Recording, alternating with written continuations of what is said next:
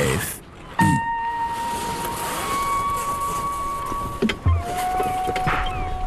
C'est pas du vent. Le magazine de l'environnement sur RFI.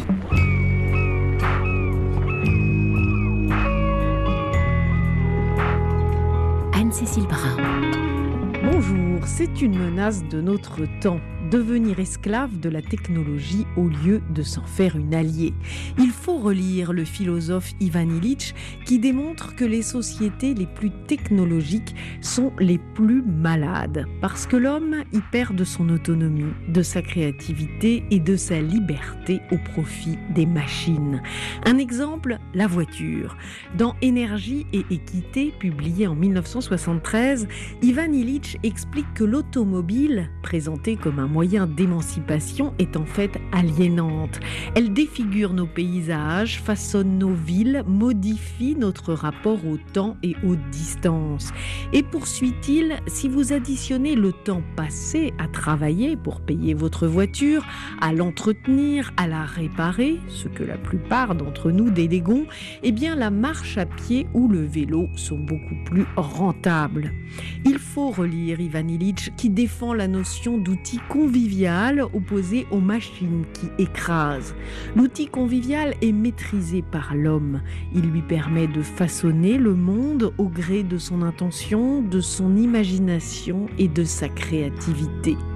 Alors faut-il jeter nos smartphones, notre électroménager ou nos tracteurs ? Je vous laisse méditer et les reportages que nous vous proposons aujourd'hui dans C'est pas du vent vont certainement vous aider. C'est pas du vent, le magazine de l'environnement sur RFI.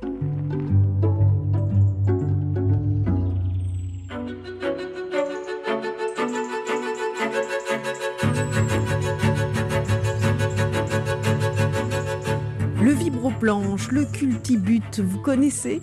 Adapter l'outil à ses besoins et non pas l'inverse. Savoir construire et donc réparer son propre matériel, c'est la philosophie de l'atelier paysan, une coopérative d'agriculteurs qui pratique l'auto-construction. Depuis 2009, ils se réunissent autour de sessions de formation pour inventer des outils prototypes en fonction des besoins spécifiques de leur terrain et de leur pratique du maraîchage biologique. Ces outils leur permettent de descendre du tracteur pour une gestion du sol respectueuse avec un bon rendement. Souvent, les outils fabriqués sont adaptables à plusieurs usages et ils utilisent des matériaux récupérés sur d'anciens outils laissés à l'abandon. Leurs inventions leur permettent de ne plus dépendre des firmes de construction de matériel. C'est un reportage inspirant de Pauline Maucor.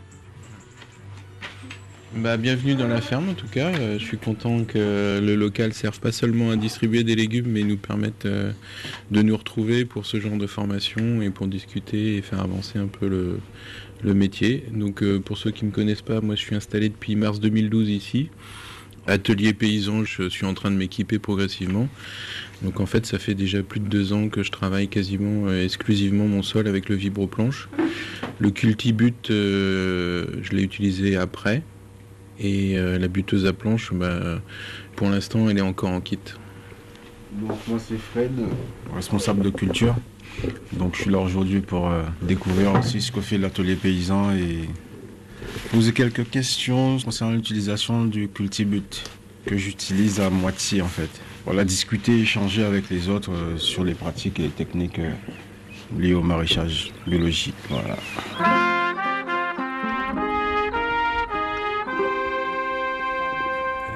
Bonjour, Erwan Imberge, c'est la ferme des Préneufs, une ferme que j'ai créée de toutes pièces sur un terrain qui était en friche en 2012.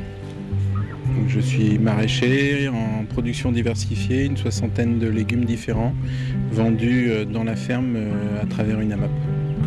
La ferme recouvre 2 hectares cultivés en légumes et un espace de 6 hectares avec des rotations longues et des engrais verts. Aujourd'hui, j'accueille la formation Atelier Paysan qui permet aux paysans de prendre en main leur mécanisation et notamment d'avoir des outils très adaptés à ce qu'ils veulent faire plutôt que d'acheter un outil et après de s'adapter à ce qu'est capable de faire l'outil.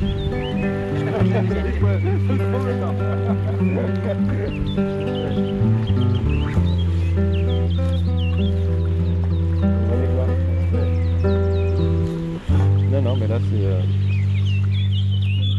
Donc Vincent Braslawski, je suis technicien formateur à l'atelier paysan.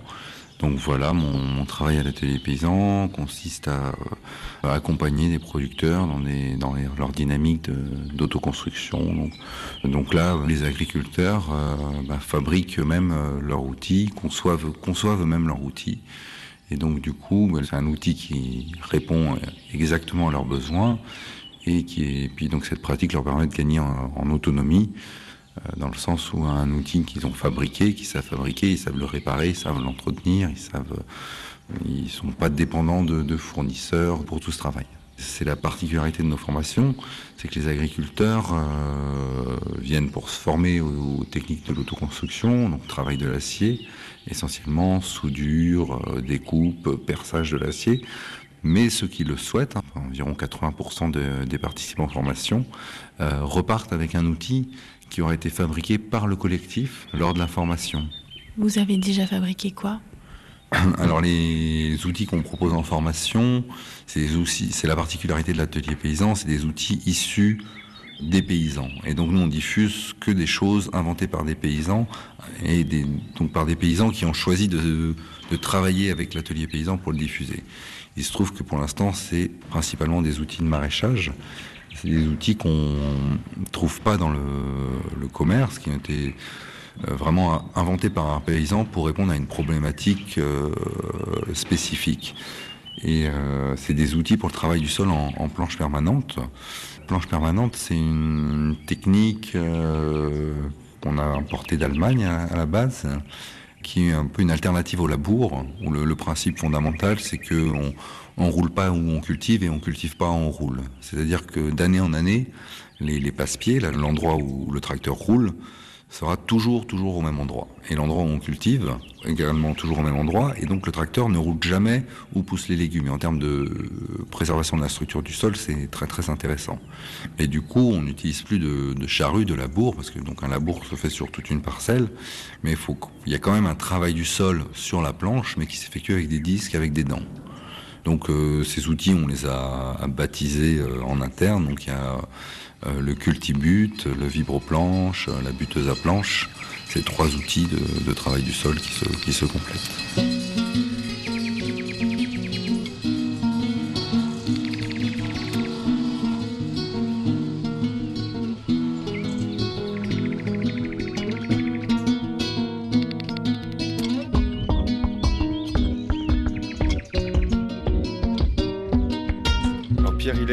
Maraîcher et horticulteur en Isère depuis une dizaine d'années. Je suis sociétaire de l'atelier paysan. Donc du coup moi je me suis inscrit à une formation pour fabriquer un outil dans un atelier pendant une semaine, un outil qui n'existait pas dans le commerce du tout et qui répondait exactement à mes attentes. Un outil qui n'est pas agressif pour la vie du sol et qui nous permet d'arrêter de retourner les horizons, les vers de terre, les bactéries, c'est histoire de moins déstructurer la terre. Moi j'ai aussi la notion de réapprendre un savoir-faire qui est donc le métal, de faire de la métallerie, c'est-à-dire faire nos propres outils et ensuite de pouvoir les réparer s'il y a un problème. Et donc on a appris un savoir-faire savoir souder, savoir disquer, savoir lire un plan, et ensuite une fois qu'on arrive chez nous, on n'a plus peur du tout de réparer nos outils. Ça permet d'être en confiance. Et en fait on a fait 3 semaines, moi j'ai fait 3 semaines de stage en atelier, donc avec des formateurs de l'atelier paysan, et donc au contact d'une dizaine de maraîchers, et du coup on a eu un échange super fort au sujet du machinisme, mais surtout aussi au sujet du maraîchage biologique, parce qu'on s'est retrouvés une semaine tous ensemble. Du coup réappropriation d'un savoir-faire qu'on ne nous a pas transmis, quoi. Voilà. Et puis historiquement ça s'est toujours passé comme ça en fait, les paysans ont toujours eu une forge dans leur ferme et ils ont toujours été à même de modifier leur pioche pour qu'elle soit adaptée à leur pays, de réparer un burin ou de réparer une hache. Ce savoir-là est toujours venu des paysans, donc c'est vrai qu'il y a une cohérence dans tout ça, quoi. Ne plus forcément déléguer toute la partie outillage d'une ferme à des gens dont le métier n'est que de fabriquer, de vendre des outils, c'est important, quoi.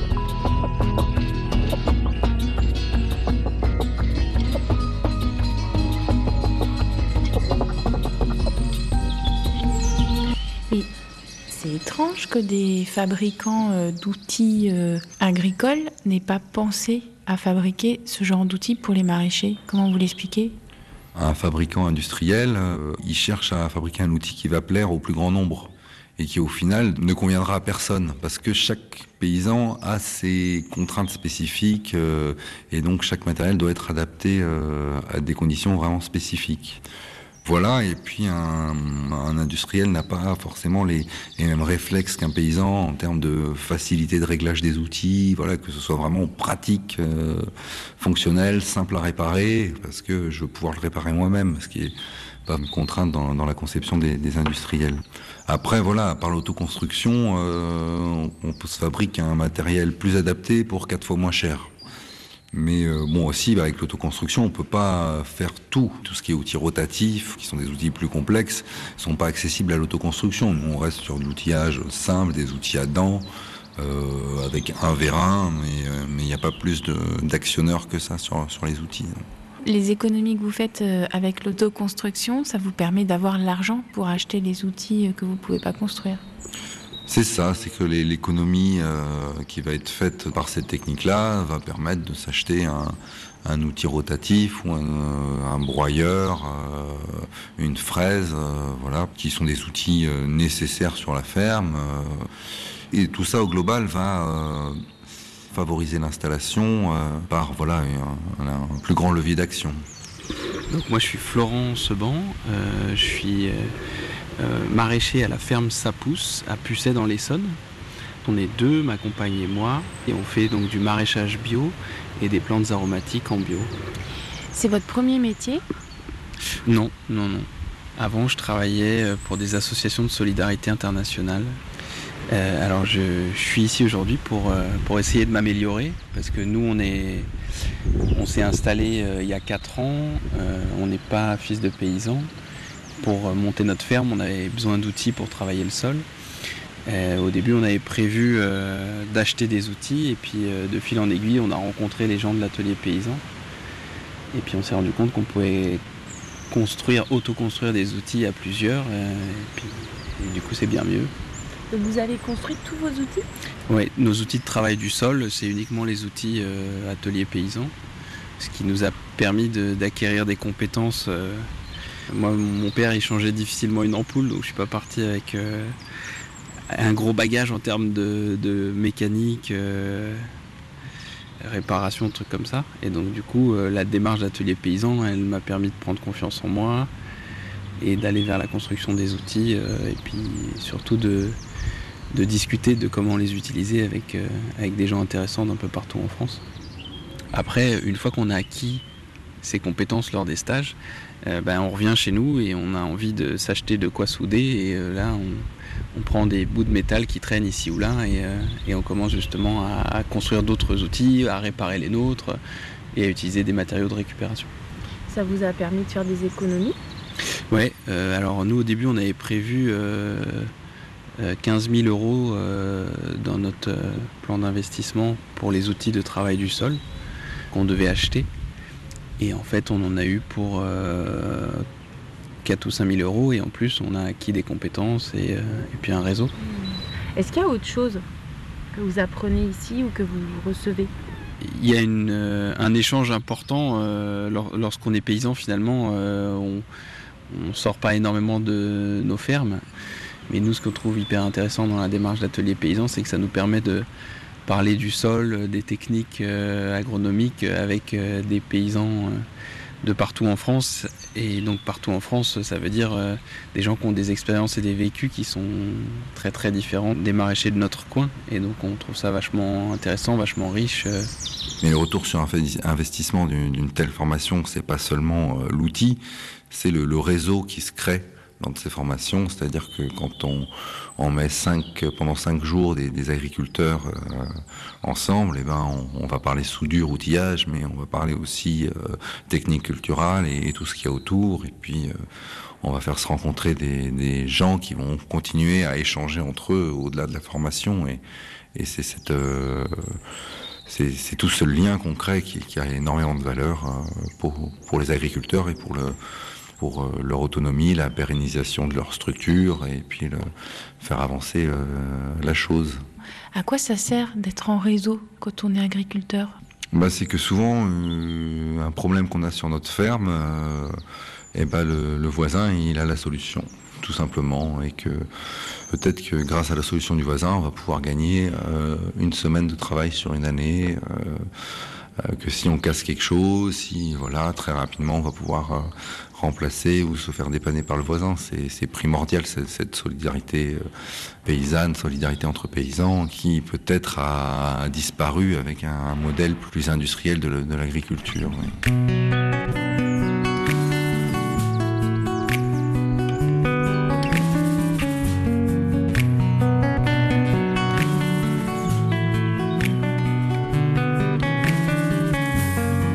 J'allume mon poste de télé pour admirer ce qu'il s'y passe. Un milliardaire s'envoie en l'air, quitte l'atmosphère pour voir l'espace. Je troque son bol d'air et sa cuillère contre un petit verre sur ma terrasse. J'en ai ras le bol de tout ce béton, j'ai la folie des grands espaces. J'en ai ras le bol de tout ce béton, j'ai la folie des grands espaces. Mais qu'est-ce qui se passe dans nos petites têtes? On s'entasse tous comme des sardines dans les grosses boîtes que l'on conserve. Le petit poisson doit suivre sa ligne.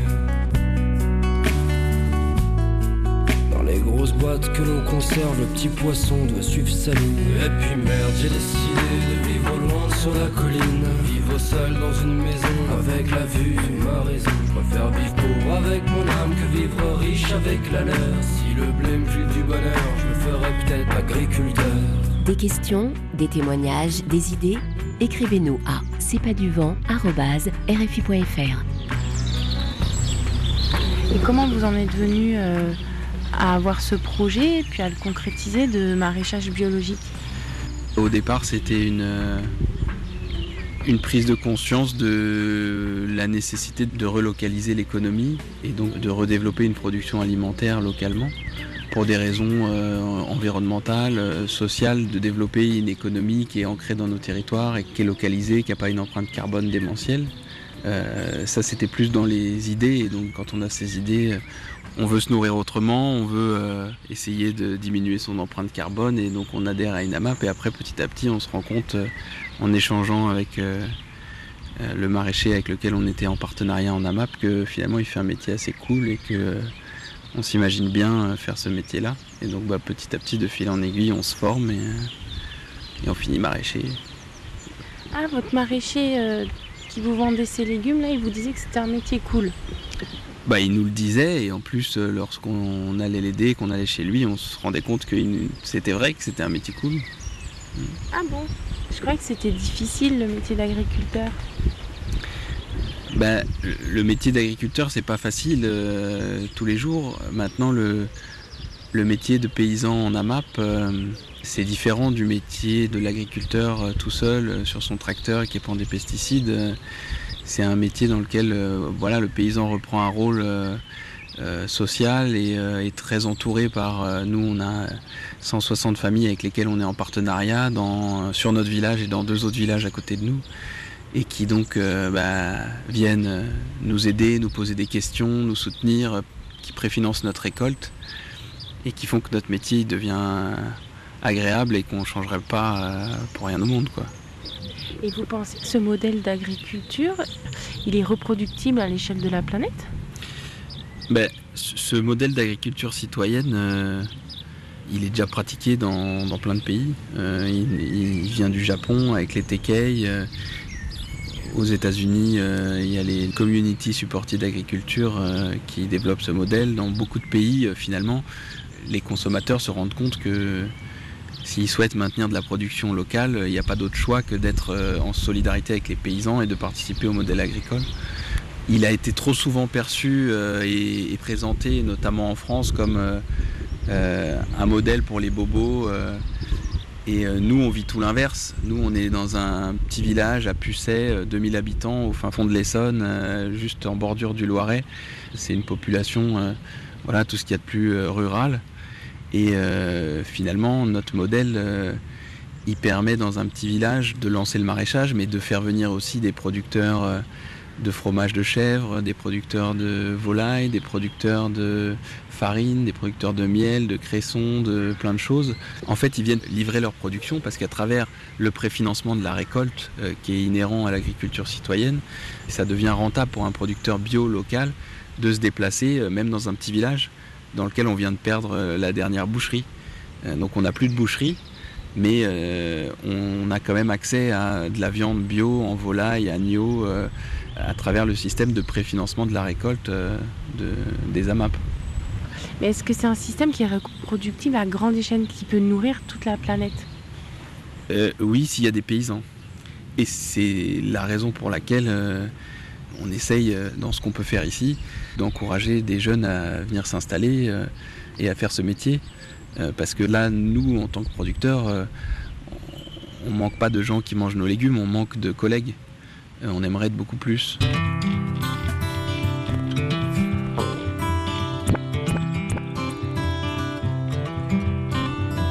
Le projet d'Atelier Paysan, c'est de développer l'agriculture biologique et paysanne par cette entrée qui est le machinisme. Donc forcément, en mettant en circulation des machines plus respectueuses du sol, en aidant des agriculteurs à s'installer en agriculture biologique, on favorise des pratiques respectueuses de l'environnement, qui n'utilisent plus de produits chimiques, d'engrais de synthèse, qui tentent au maximum de préserver les structures du sol. Donc en ce sens-là, on a un impact sur la qualité de l'environnement. Et aussi, on travaille aussi à la qualité de vie des agriculteurs, où on essaye de diffuser aussi des systèmes qui vont leur apporter plus d'ergonomie, qui vont leur libérer du temps de travail par plus d'efficacité. Et donc c'est aussi notre objectif, que le métier d'agriculteur se simplifie, soit plus confortable que ce qui peut être. En fait, ne pas aller consommer donc des machines qui sont produites de mode industriel, en grande masse et tout ça. Du coup, je ne vais pas aller faire des emprunts pour acheter des machines énormes. Ce que je fais, c'est que j'investis un tout petit peu, 800 €, 1000 €. Et en fait, du coup, ça me permet de me perfectionner dans mon travail, mais sans devoir faire plus. Parce que si j'avais dû acheter cette machine, peut-être qu'après, par exemple, une récolteuse ou je sais pas, si je l'avais acheté 5-6 000 €, l'année d'après, il aurait peut-être fallu que je fasse un peu plus pour l'amortir, pour la rembourser. Vous produisez plus ? Voilà. Que je produise plus, et donc du coup en plus j'aurais dû contracter un emprunt pour la rembourser, et donc en plus j'aurais du coup une pression mentale qui se rajoute à tout ça, alors que là on fait pas d'emprunt, on apprend à faire nous-mêmes, on est en conscience dans ce qu'on fait, et en fait du coup ça ne force pas à faire plus, pourtant on s'améliore techniquement.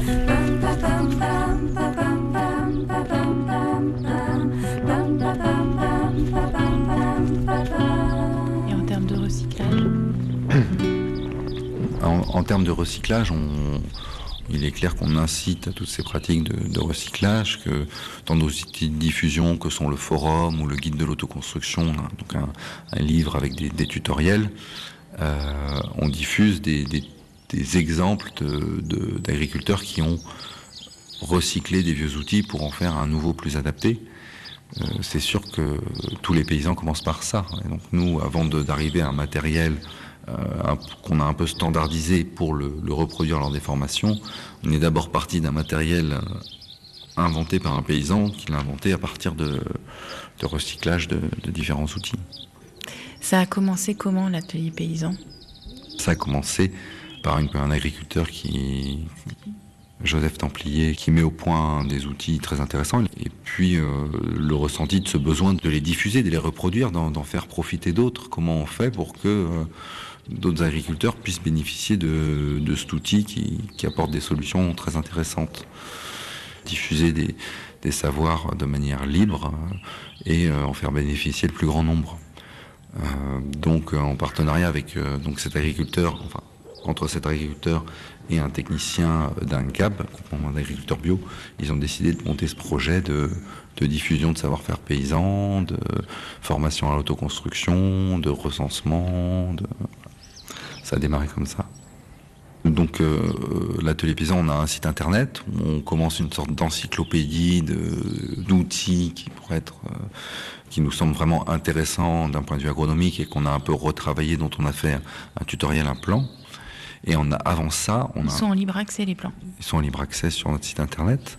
Mais avant ça, on a un forum où chacun peut venir poster ce qu'il a autoconstruit sur sa ferme. Et donc on a aussi des personnes à l'atelier paysan qui vont faire du recensement sur des fermes et qui font des reportages sur des inventions qui sont des inventions sur les fermes. Donc on trouve tous ces articles en quelque sorte sur notre forum. Ça peut être un soulagement quand on voit arriver l'atelier paysan pour certains. Comment ça ?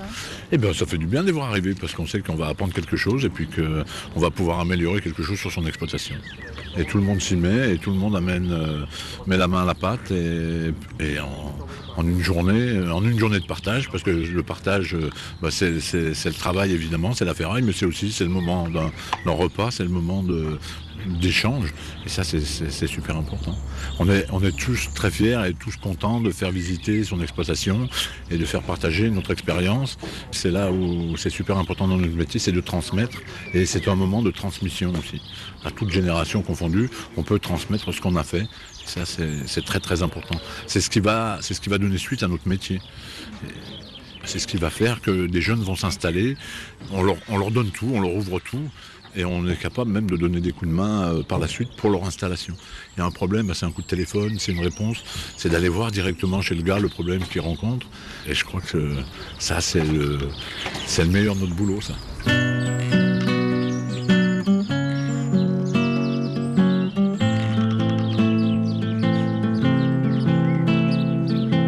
Reportage de Pauline Maucor qui a cette tonalité du reporter qui aime aller à la rencontre des autres, l'âme de ce métier.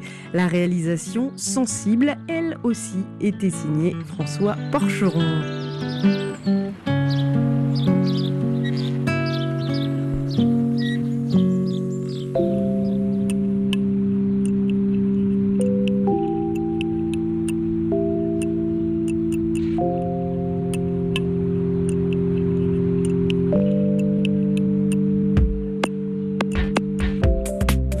C'est pas du vent sur RFI, nous parlons d'autonomie aujourd'hui, d'émancipation par l'outil.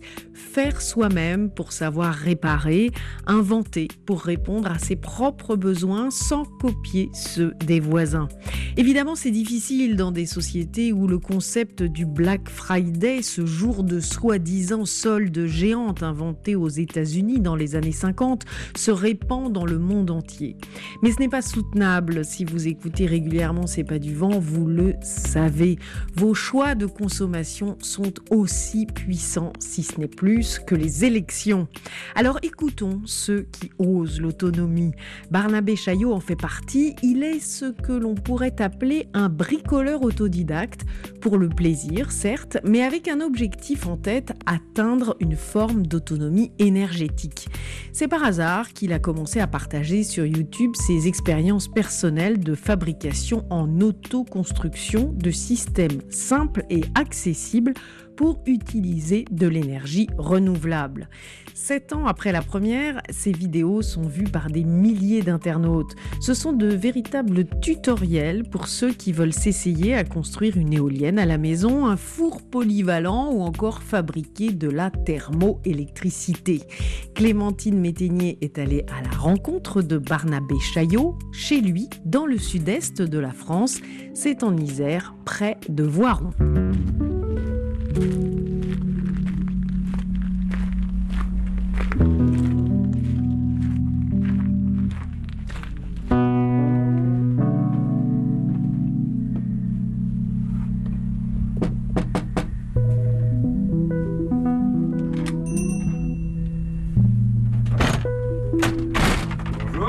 Bonjour Barnabé. Bonjour Clémentine. Vous allez bien? En pleine forme? Ouais. Je rentre chez vous alors. Oui. Hop, en fait.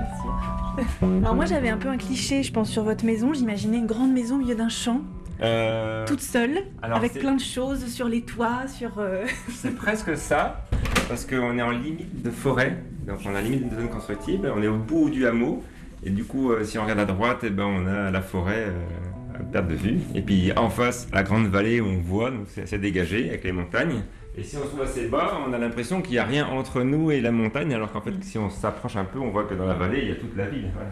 En fait, on est où? Vous êtes situé où, votre maison, pour les auditeurs qui nous écoutent et qui ne connaissent absolument pas la région? Juste à côté, on est contre le massif de la Chartreuse. Du coup, on voit toute la Chartreuse qui est ici. Et au fond, on voit Beldon, dans le creux là-bas. Et à droite, on voit carrément, c'est le Vercors. Donc on arrive ici à voir les 3 massifs en même temps, parce qu'on est juste un petit peu sur un autre massif qui est en face. Et effectivement, on domine la ville de Voiron, Complètement. qui est une grande ville aussi. Ici, en arrivant.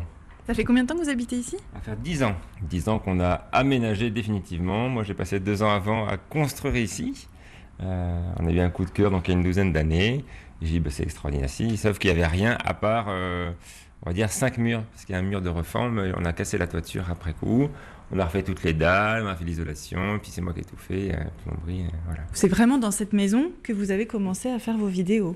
Oui. Alors là si on sort devant, on voit il y a l'éolienne mythique qui a été qui est source de la première vidéo que j'ai faite, qui est une éolienne verticale avec 4 pales. Je l'ai laissée là, alors il y a longtemps qu'elle ne tourne plus parce qu'elle faisait pas mal de bruit. Vous pourriez me la décrire un peu? Elle est très originale, très particulière. Alors c'est elle a 4 pales qui, quand ça va tourner vite, se referment et font un cylindre parfait pour pas que ça aille trop vite. Les pales, elles font 2,50 m de haut, en diamètre 80 cm de diamètre, donc c'est pas mal. Et les pales sont en plexiglas, donc elle est transparente. Et dès qu'il y avait un petit peu de vent, elle tournait. Et moi je m'étais dit, si je mets une petite génératrice dessus, ça va marcher, ce qui n'a pas du tout été le cas. Du coup, j'ai dû fabriquer une génératrice moins sensible, ou en tout cas un peu plus perfectionnée que les autres.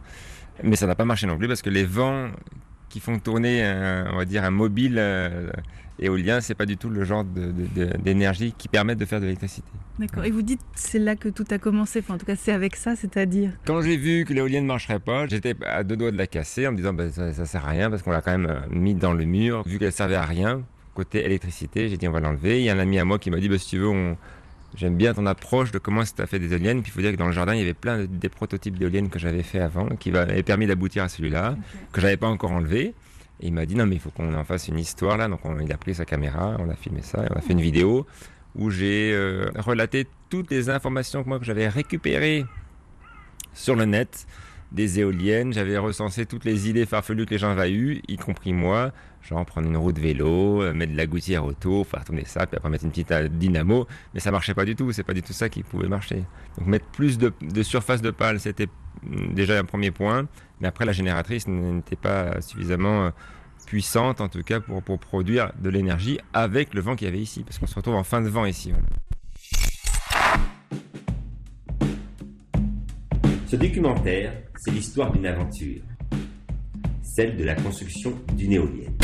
C'était ça votre objectif, fabriquer une éolienne pour produire de l'énergie? Oui, je voulais être libre d'énergie, ou en tout cas en dépendre le moins possible. Donc mon objectif, c'était d'être capable de produire une partie de mon électricité, et pourquoi pas après m'empêcher de consommer celle que je ne pouvais pas produire, et voir est-ce que je pouvais, juste avec un petit peu d'énergie et d'électricité, vivre une semaine, 15 jours sans le reste. Voilà. C'était en quelle année cette éolienne alors? 2013, je m'en souviens, c'est la date de la création de la chaîne. Je pense que ça intéresse la démarche, le fait qu'à la fin j'ai dit que ça n'a pas marché. Il y a plein de gens qui m'ont dit on te remercie tout le temps que tu nous fais gagner, Barnabé. Alors qu'est-ce que ça veut dire, Barnabé Chaillot, de rechercher l'autonomie énergétique?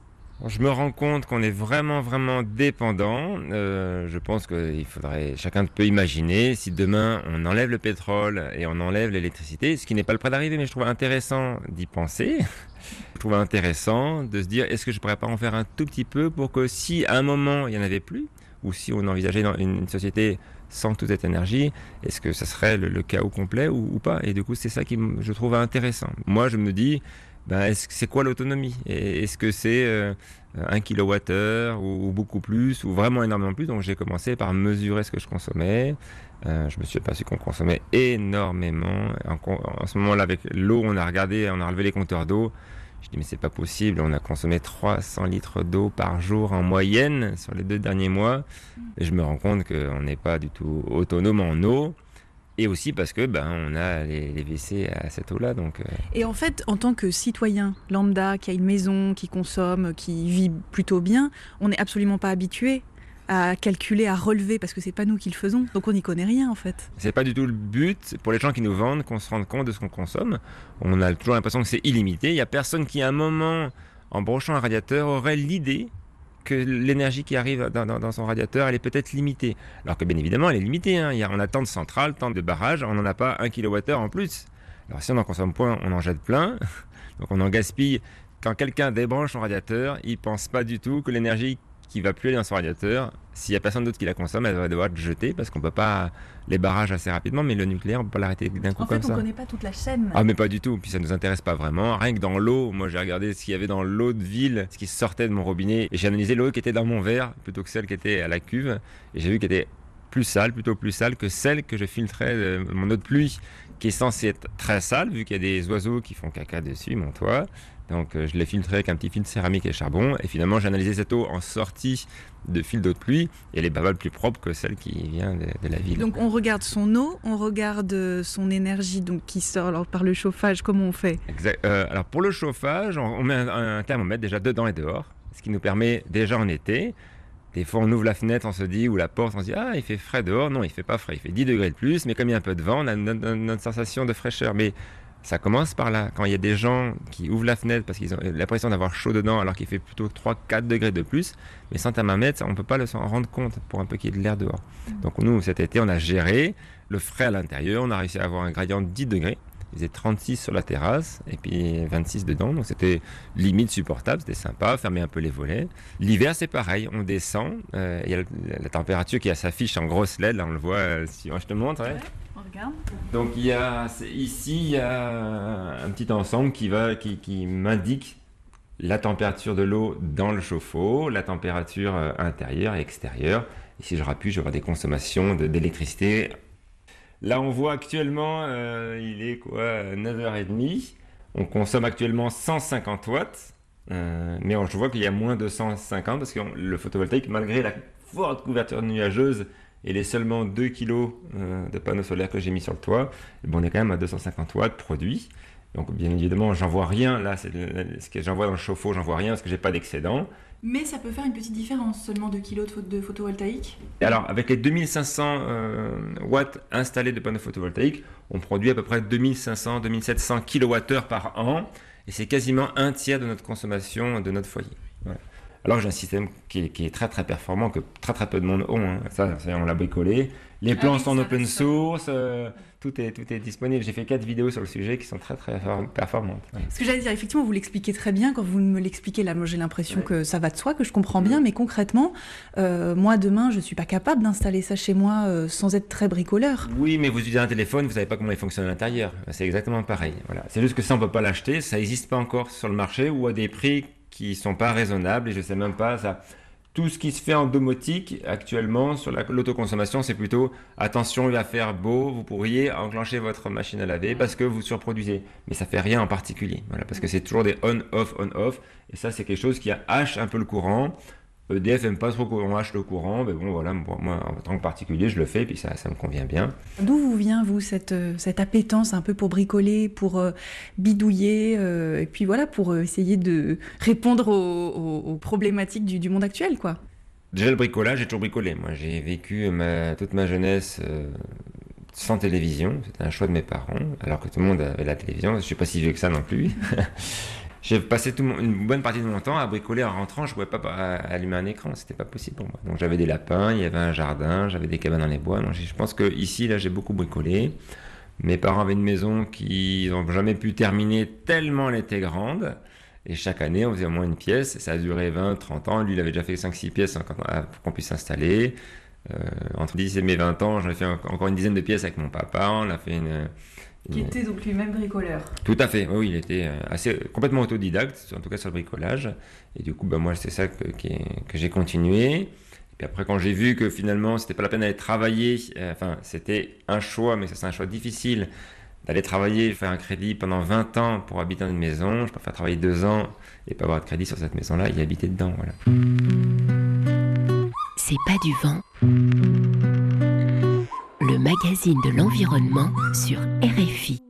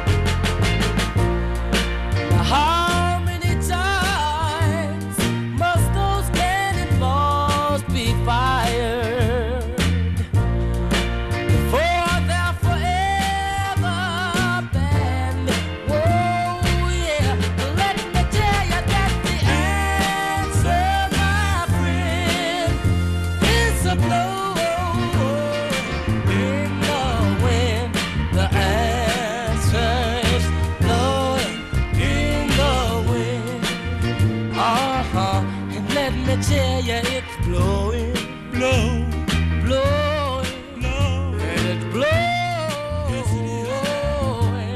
Whoa, the answer is blowing in the wind, and it's blowing, yeah, yeah, yeah. The answer is blowing in the wind. Bonjour à vous. Ça fait longtemps maintenant que je rêve de pouvoir allumer une lampe électrique en soirée, sans nucléaire, sans énergie fossile, sans batterie et sans alternateur. Barnabé Chaillot est devenu un personnage.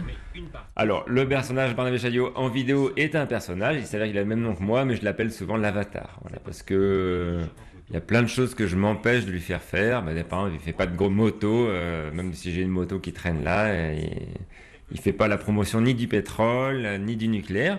C'est par choix, hein, c'est comme ça. J'essaie plutôt de militer pour être plus autonome sur tous les sujets. Donc, comme c'est l'énergie qui me parle en particulier, je m'aperçois que cette énergie, en fait, elle est globale, surtout. Elle est globale sur se chauffer, mais chauffer de l'eau pour se laver aussi. Du coup, elle est aussi dans l'alimentation, elle est aussi dans tout, finalement, pour s'éclairer la nuit.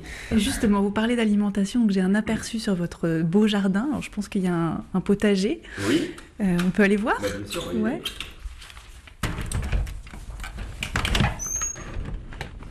Alors, nous voilà sur la terrasse, voilà, face au jardin. On va juste aller à droite avant d'aller dans le jardin. Ça, c'est une petite véranda qui fait quoi, 3 par 4, dans laquelle actuellement sèchent tous les trésors. On arrive dans l'automne, sèchent tous les trésors. Donc, entre l'odeur, je sais pas. C'est vraiment la caverne d'Ali Baba ici, c'est magnifique. À droite, on a des maïs grands roubasques. Il y a, je sais pas, une quinzaine de bottes de 10 épis chacun qui sont là, qui sont suspendus au bois. Et dessous, il y a des jolis tamis, parce que les tamis permettent de séparer toujours les graines. Donc, j'adore ces tamis-là. Après, il y a, on va dire, 5-6 fagots d'1 mètre de haut de quinoa qui sèche. La quinoa, une variété Oro del Valle, que Cocopelli m'a demandé d'être gardien de cette semence, donc je la cultive. Alors Cocopelli, vous pouvez nous rappeler ce que c'est? Cocopelli, c'est une association qui milite un peu pour les semences libres de droit. Alors rien que ce terme-là m'intéresse, voilà. Donc après, cette notion de semences qui appartiennent à tout le monde, et du coup je trouve ça extraordinaire. Moi je suis en train de pousser plus loin. Je vais juste vous montrer un exemple. Ça, c'est un millet. J'ai plusieurs fois essayé de semer du millet que j'avais acheté chez Cocopelli et ailleurs, qui n'a jamais poussé. Et bien celui-là, je l'ai volé dans un champ, même si c'est une semence qui est certifiée, sur lequel il y a un droit de propriété.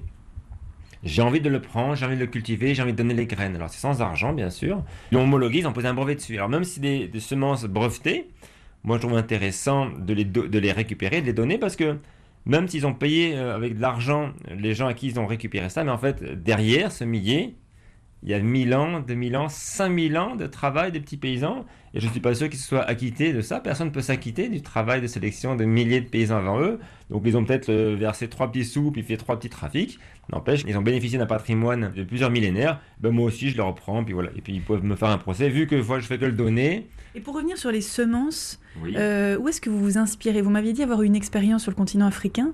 Est-ce que vous vous êtes inspiré là-bas, donc une expérience professionnelle, mais est-ce que ça vous a... je sais pas, est-ce que ça a fait son chemin dans votre tête ou Alors, je pense qu'il y a des tout petits morceaux de choses qui m'ont beaucoup plu. Alors, en Afrique, j'ai travaillé sur de la canne à sucre, puis j'ai travaillé sur j'ai changé de travail, je suis devenu directeur de projet agro-industriel sur du maïs villageois et du coton villageois.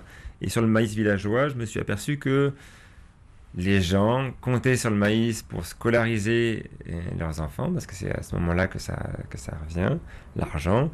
Mais c'est pas possible. Quand ils ont vendu leur récolte, il faut qu'ils rendent l'argent de la semence qu'ils avaient emprunté, qu'ils rendent l'argent des engrais qu'ils avaient pris par crédit, et aussi contre la pyrale de pas mal de produits phytosanitaires, insecticides et autres. Et du coup, à la fin, il ne leur restait rien. Ils avaient tout travaillé. Alors, comme on leur file tout à crédit, ils disent, nous, on a ça, on verra bien. Et c'est là que je me rends compte que on les a vraiment travaillé pour rien. Rien. Et du coup, j'ai pas mal bossé avec eux sur mettre plus de matière organique et d'essayer de récupérer leurs semences. Mais à ce moment-là, je me suis rendu compte que leurs semences coûtaient cher, mais j'avais pas de solution. C'est resté effectivement quelque chose dans ma tête qui était un peu compliqué.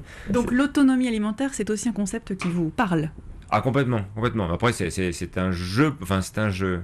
Oui, c'est un jeu pour moi, mais tout était un jeu pour moi. Voilà. Parce que je peux aller au supermarché, je peux aller à Biocoop, je peux aller n'importe où, mais je peux aussi décider. Là, il y a un petit moulin à céréales, on moule du grain. Alors, ça, c'est le seau, hop, avec le blé. C'est joli. Dessous, hop, c'est des seaux de peinture vide. C'est de la farine. Ça sent bon déjà. Et on voit, elle est foncée parce qu'elle n'est pas encore tamisée. Donc en fait, j'ai appris que le moulin moulait et c'est s'arrêté là. Les gens arrivaient avec leur blé dans un moulin, enfin je parle des 2, 3, 400 ans, oui. Ils arrivaient avec leur blé, on leur moulait, ils repartaient, et au fur et à mesure qu'ils en avaient besoin, ils le tamisaient. Et puis après, une fois qu'on l'a tamisé, on récupère le son, et le son, c'est une alimentation pour les lapins et pour les poules qui font des œufs et tout ça, donc c'est sympa. L'année dernière, on a consommé 200-300 kilos de blé, parce que pendant le confinement, moi je fais jusqu'à 6-7 kilos de pain par semaine, qu'on offrait un peu à tous les voisins du quartier, parce que il fallait rester chez soi, donc on moulait, on faisait du pain, puis on l'offrait aux voisins. Voilà, et vous avez fait une vidéo qui est cartonnée pendant le confinement. Alors cette vidéo-là a bien marché. Mon public de départ est déçu, je pense, actuellement. Ils me le font savoir parce que je fais plus de fonderie, je fais plus de disqueuse. Quand j'ai fait l'électronique, il y a plein de gens qui m'ont dit j'aime bien ce que tu fais, mais c'est complètement trop loin de chez nous. À partir du moment où je parle le mot ampère et volt, les tensions, ils sont perdus. Et là, quand je fais des petites vidéos sur du pain, de la farine, ou faire un lien avec des orties, c'est d'autres gens qui sont contents et qui me découvrent, donc c'est sympa. Un reportage de Clémentine Métainier réalisé par François Porcheron. Vous trouverez toutes les coordonnées de l'atelier paysan et de Barnabé Chaillot sur la page internet de l'émission.